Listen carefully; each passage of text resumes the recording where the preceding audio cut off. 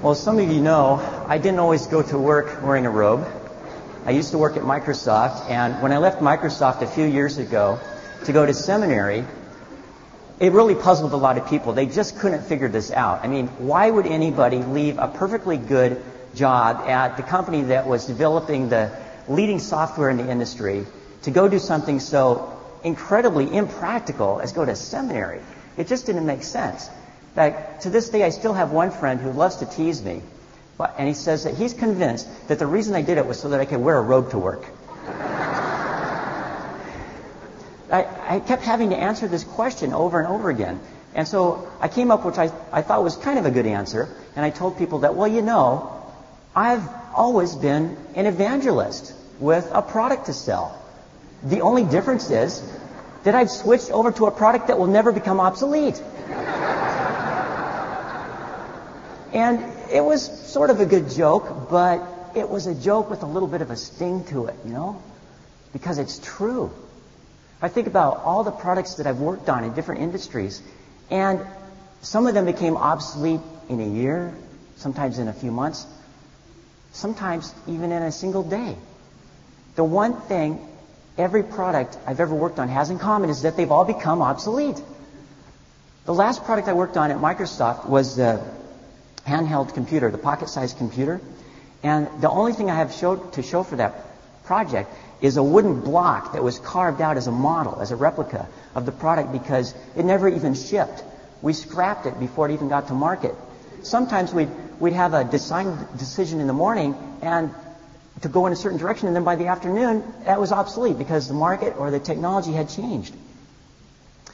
Now, but before I go any further, I want you to know this is not a sermon about quitting your job. Please don't do that. If you want to send the world to hell in a handbasket, we could all go out and become pastors. It's not a good idea. We need to work and serve people and put food on the table. Have a real job.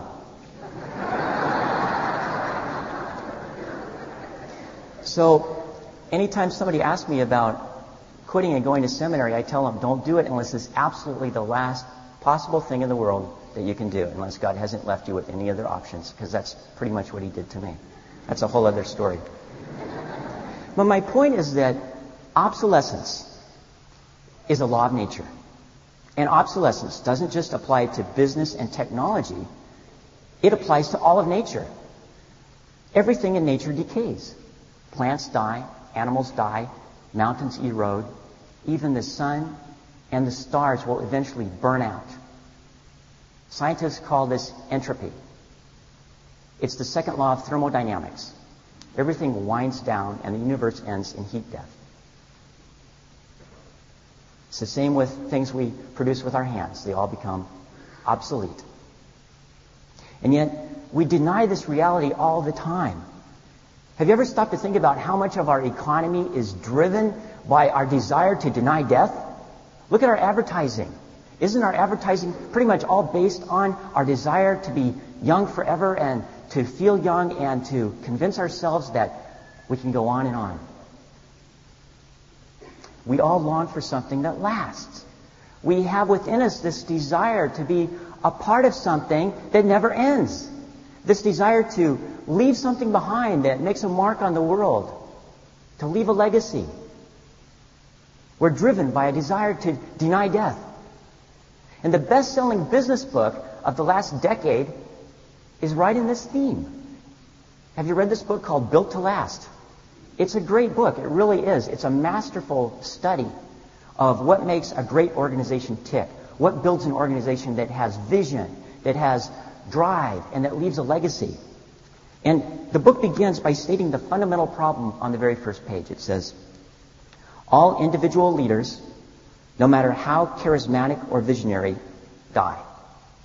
And all visionary products and services eventually become obsolete. Death is the ultimate problem. And it drives us to create something that will outlast us. It drives us to create something built to last.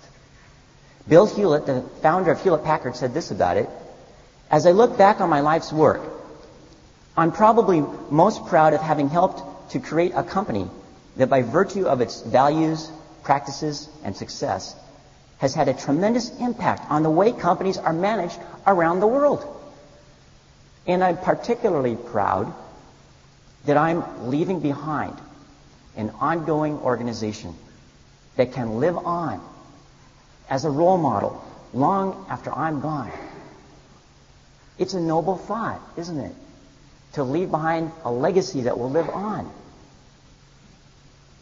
Bill Hewlett got that part right. The irony is that he'd only been dead for a few years when his company, Hewlett-Packard, split apart and then merged with Compaq and began laying people off to cut costs and gain market share. But he at least got one thing right. He knew that the point wasn't in the products because they became obsolete. He knew that the point of what he was doing was in the people. Everything comes down to people. Either human beings have eternal value or nothing has eternal value. And sometimes it takes us a wake-up call to learn that lesson. My friend Dave had a call in the middle of a meeting a few years ago. He was traveling on business and he was making a sales call, a big client in a conference room, and he received a call in the middle of the meeting. It was his family calling to tell him that his brother had gone into the hospital and with an infection, and that when they studied the problem, they discovered that the infection was due to a severe case of leukemia that had gone undiagnosed, and his brother might only live for 12 more hours. Dave told me that he melted to the floor and began sobbing. Then he began screaming, "No, no." He had to have somebody drive him to the airport because he couldn't drive himself. He got to the hospital, met his brother there and his wife of only 6 months. And it was the most devastating moment of his life.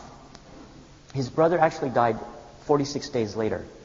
And Dave spent that time at his brother's deathbed and serving his brother and his wife. And he tells me that this was the deepest joy he has ever experienced in life. Because he knew that he would see his brother in heaven. Dave knew the truth. He knew that death doesn't get the last word. He knew that his brother's life had eternal value. He knew that death wasn't the end of the story. And that's the message of today's text. Listen to what Paul says. We will not all die, but we will all be changed.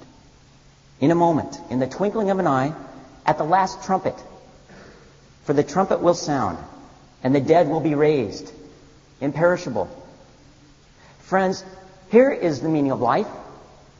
The trumpet will sound, and the dead will be raised, imperishable. You see, there's only one way to live forever, and it's not by what we create with our hands. The only way to live forever is to be God's creation. That's what God created us for, to live forever. God's creation is the only creation that never becomes obsolete. People never become obsolete. That means we can even laugh in the face of death.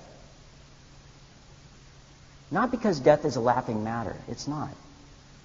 It's because we can see through death into the bigger reality, into the eternal glory of life. And you realize that's exactly what Paul's doing here in this text? He's making a laughing stock of death. He's poking fun at it. Listen to what he says. Death has been swallowed up in victory. Where, O death, is your victory? Where, O death, is your sting? He's quoting these lines right out of the Old Testament, out of Isaiah and Hosea, and Jesus Christ has fulfilled that prophecy by defeating death. And that means we get the last laugh. And I'm not talking about a laugh that ignores the pain of death. We grieve death. I'm talking about a whole different kind of laughter, not a foolish laughter. I'm talking about a deep, meaningful laughter. It's the kind of laughter that it comes out of spontaneous joy, the joy of heaven. It's the kind of laughter that we feel when we're rescued from harm. It's the kind of laughter that comes in the story when the hero is rescued from destruction at the last moment in a surprising victory, and we laugh with relief. And that's why I think C.S. Lewis got it right when he said that the real mark of a Christian is mirth. Friends, we have a great example of mirth here in this congregation in our friend Gail Waltz. Because Gail has discovered the gift of laughter in the most remarkable way. Gail has discovered the gift of laughter through pain. That's right. See, Gail has a difficult nerve disease that causes her pain. And what she discovered is that when she's laughing, the pain loses its sting. And she's cultivated this gift. And I invite you to come hear Gail's testimony and to experience the gift of laughter with her right here this afternoon in the community center at 4:55. Details are in the bulletin. But Gail's gift of laughter is what I'm talking about. This is a type of laughter which we call mirth. The pain is real. The laughter doesn't change that reality. But she's able to laugh because she knows that pain isn't the end of the story. She's able to rise above the pain, to play with the pain, to transcend it, because her life has a richer meaning that transcends any pain. Without that deeper meaning, sincere laughter would be impossible. That's what mirth is. It's sincere laughter. Mirth is laughter that stems from a deeper purpose. It's laughter that is rooted in the resurrection. The resurrection changes everything from death to life, from despair to joy, from emptiness to fullness, from hopelessness to meaning. And you might think that that message would direct us to focus all of our attention on heaven.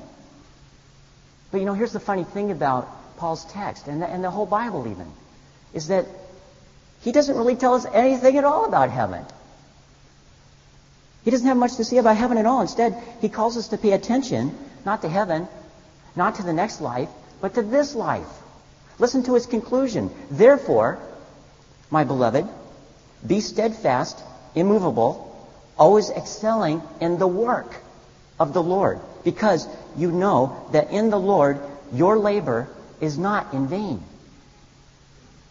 You see, the resurrection is not a call to abandon our earthly pursuits and focus our minds so much on heaven that we become no earthly good. It's a call to excel in this life, to work in this life, precisely because of the resurrection gives meaning to this life. And that's why the resurrection is a trumpet call. The resurrection is a wake-up call. And that's why the last trumpet is not playing taps. It's playing reveille. It's a call to wake up, to be changed, to be transformed, and to live out the reality of the resurrection. To live as people who have received the gift of immortality. That changes everything. That changes our relationships. We can't get along anymore with treating people like objects. We can't get along with treating people like mere flesh and blood. We can't get along with treating people like dirt, which is the stuff of the creation. God formed us out of the dust of the earth. But that's not the whole story.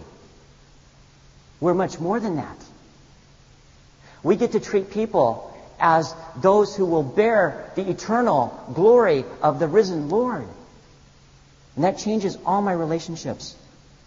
If I hadn't ever heard that trumpet call, I might as well treat people like objects. I might as well think of people in terms of how they meet my needs. I might as well go on judging my wife in terms of how well she pleases me. I might as well go on judging my children in terms of how obedient they are. I might as well go on judging everybody around me on the basis of whether they did what I wanted them to do or not. And I would be perfectly justified in judging that, being angry at that person in front of me at the checkout counter who always has an item that requires a price check and is holding me up. But you see, that's not who those people are. They're not objects. They are the most important creations in the universe. They're built to last. They're creations of God, destined for eternal life with Him. And when I see them that way and treat them that way, that's called love. That's what I'm called to do. That's my work in the Lord. That's the work that has eternal value. And that's why my work in the Lord is not in vain. That's the reason my friend Dave could rejoice in serving his brother even on his deathbed. That's the reason Gail can go on laughing even in the midst of pain. And that's the reason we can all do meaningful work right now here in this life with our hands, building products, serving people, serving the world. Because as long as we recognize that the value isn't in the product, the value is in the gifts God has given me, the value is in knowing who I serve, the value is in working with people that I treat as eternal people, when I love people, then my work is not in vain. And I can work joyfully. So the message of Easter, it's a brilliant trumpet call. It's a wake-up call to new life. And it's calling each of us to see the eternal glory in each other. I know I need to hear that wake-up call every day. I need to be reminded that Jesus has been raised from the dead. Heavenly Father, we thank you for this wake-up call. And we pray that we would hear it today and every day. We pray that you would fill us with the truth of the eternal glory that you've called us to. And Father, if there are any of us here today who haven't heard your call, I pray that they would. I pray that we might even hear it right now in the words that we are about to sing. Amen.